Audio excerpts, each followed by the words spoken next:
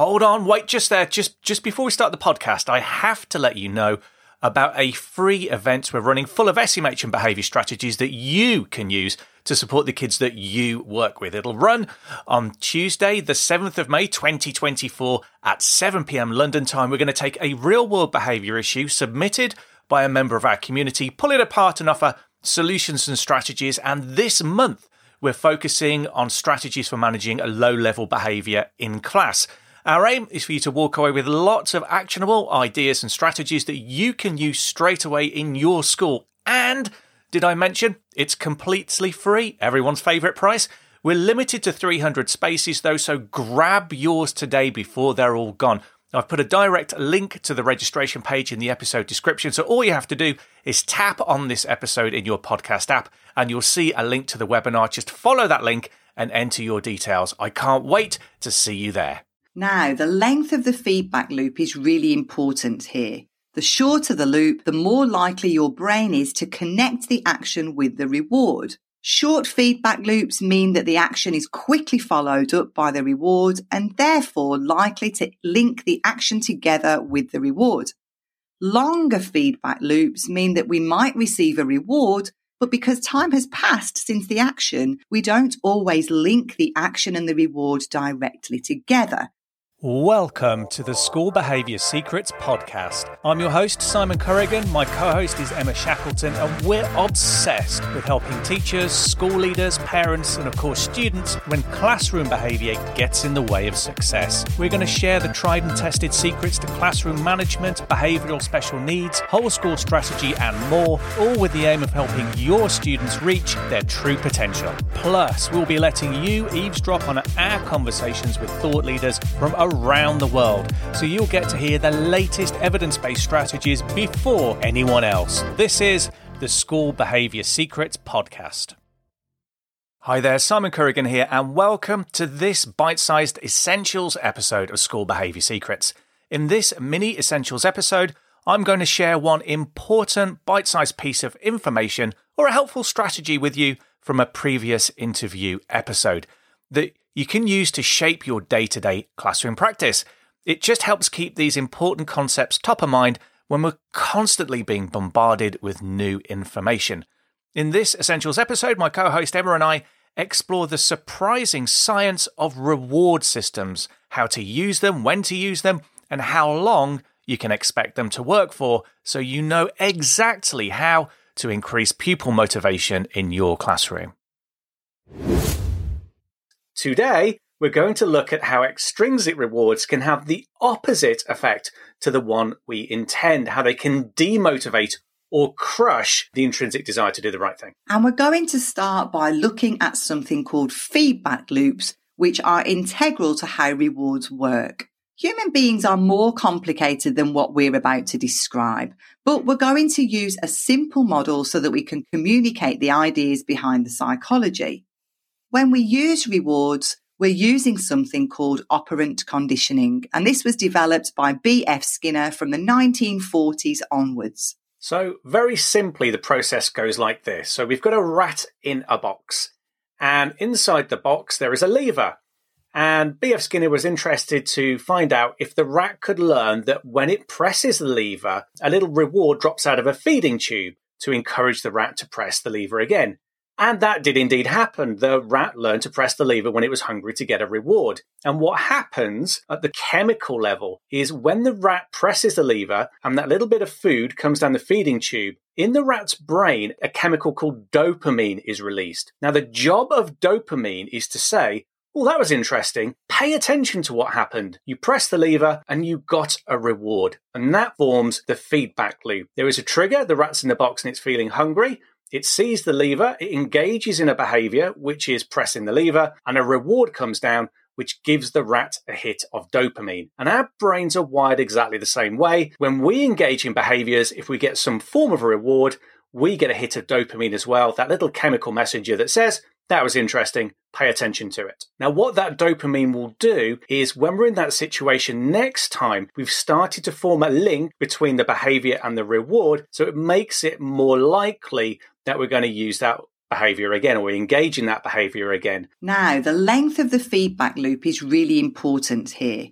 The shorter the loop, the more likely your brain is to connect the action with the reward. Short feedback loops mean that the action is quickly followed up by the reward and therefore likely to link the action together with the reward.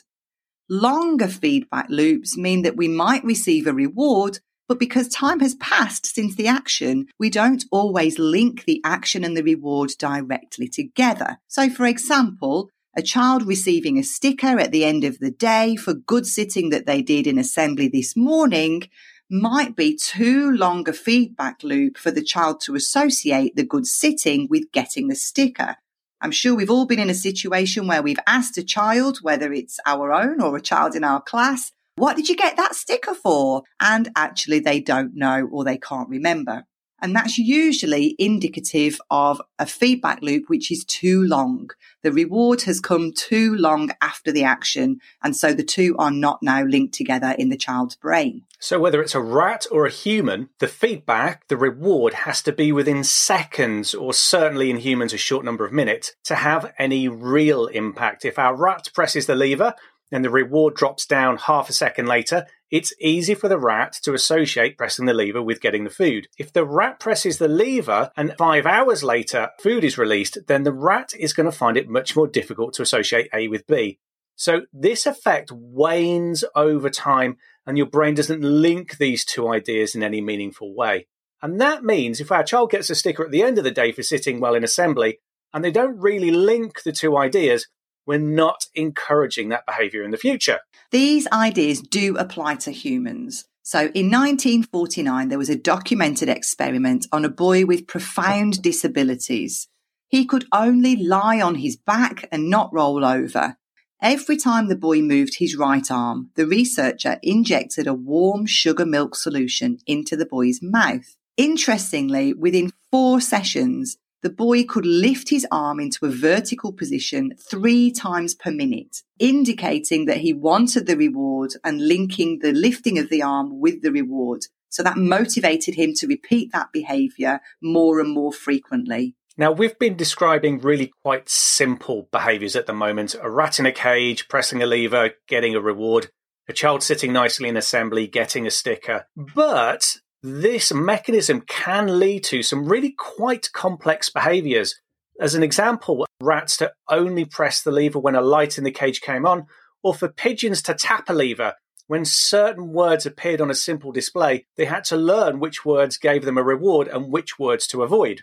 So now we're going to think about how the effect changes over time.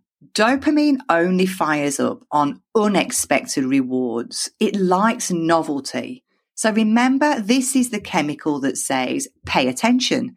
And we stop paying attention to expected stuff. Expected stuff fades into the background and becomes a bit like wallpaper. So whereas before we had a trigger, we've got a rat in our cage and it's a bit hungry, we've got a behaviour, pressing the lever, followed by a hit of dopamine saying pay attention to that. What's interesting is over time, the dopamine fires before you engage in the behaviour, which leads you to desire or crave the rewards. And this is what leads to habits. It's called a habit loop. I'm in a certain situation, maybe I'm not a smoker, but imagine that you're a smoker and you enjoy smoking in social environments. So you're out with your friends outside because smoking inside is illegal now, but you're out with your friends in a social situation. Being in that situation gets dopamine to fire, which makes you crave the nicotine that you're used to having in that situation. So it creates habits and it creates a desire for something. So if you do a behaviour and the expected reward doesn't come, less dopamine is fired, meaning that over time you lose the motivation to engage in that behaviour. We lose interest in the behaviours because we no longer find them rewarding. We need a very high level of consistency to keep on encouraging the same behaviour. So I engage in the behaviour, get a reward 100% of the time. I need that 100% consistency to keep encouraging me to repeat the behaviour. But there's another problem, not just the power of the reward fading over time, but as a human being, I become habituated or used to the reward. So it loses some of its impact and novelty. So now, not only do I need great consistency, I need greater and greater rewards to have the same kind of impact and influence on me. What was exciting at the start of the year for kids becomes very pedestrian after a while. They might be very excited by a new reward scheme. They might be excited to get stickers and dojos, but give it a month and those rewards become expected. They get used to them and they lose all of their impact. And that's all we've got time for on this Essentials episode, where we've considered the science behind reward systems, the impact of reward systems on pupil motivation, and how extrinsic rewards can actually have the opposite effect to the one that we intend. To find out 2 forms of extrinsic reward that do actually work and how you can make reward systems smart, I recommend you head back to the original episode. That's episode 23. I'll leave a direct link in the show notes.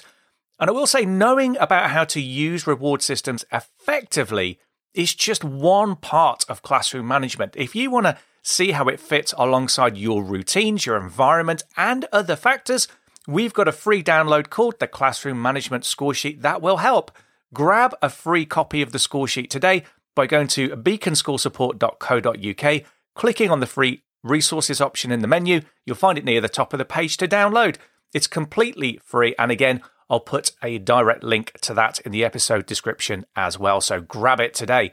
If you've enjoyed listening today, please remember to rate and review us. It takes just 30 seconds, and when you do, it prompts the algorithm to recommend School Behaviour Secrets to other listeners, and that helps us grow the podcast and get this information out to other teachers, school leaders and parents. And while you've got that podcast app open, do remember to hit subscribe so you never miss another episode. Thanks for listening, and I look forward to seeing you next time on School Behaviour Secrets.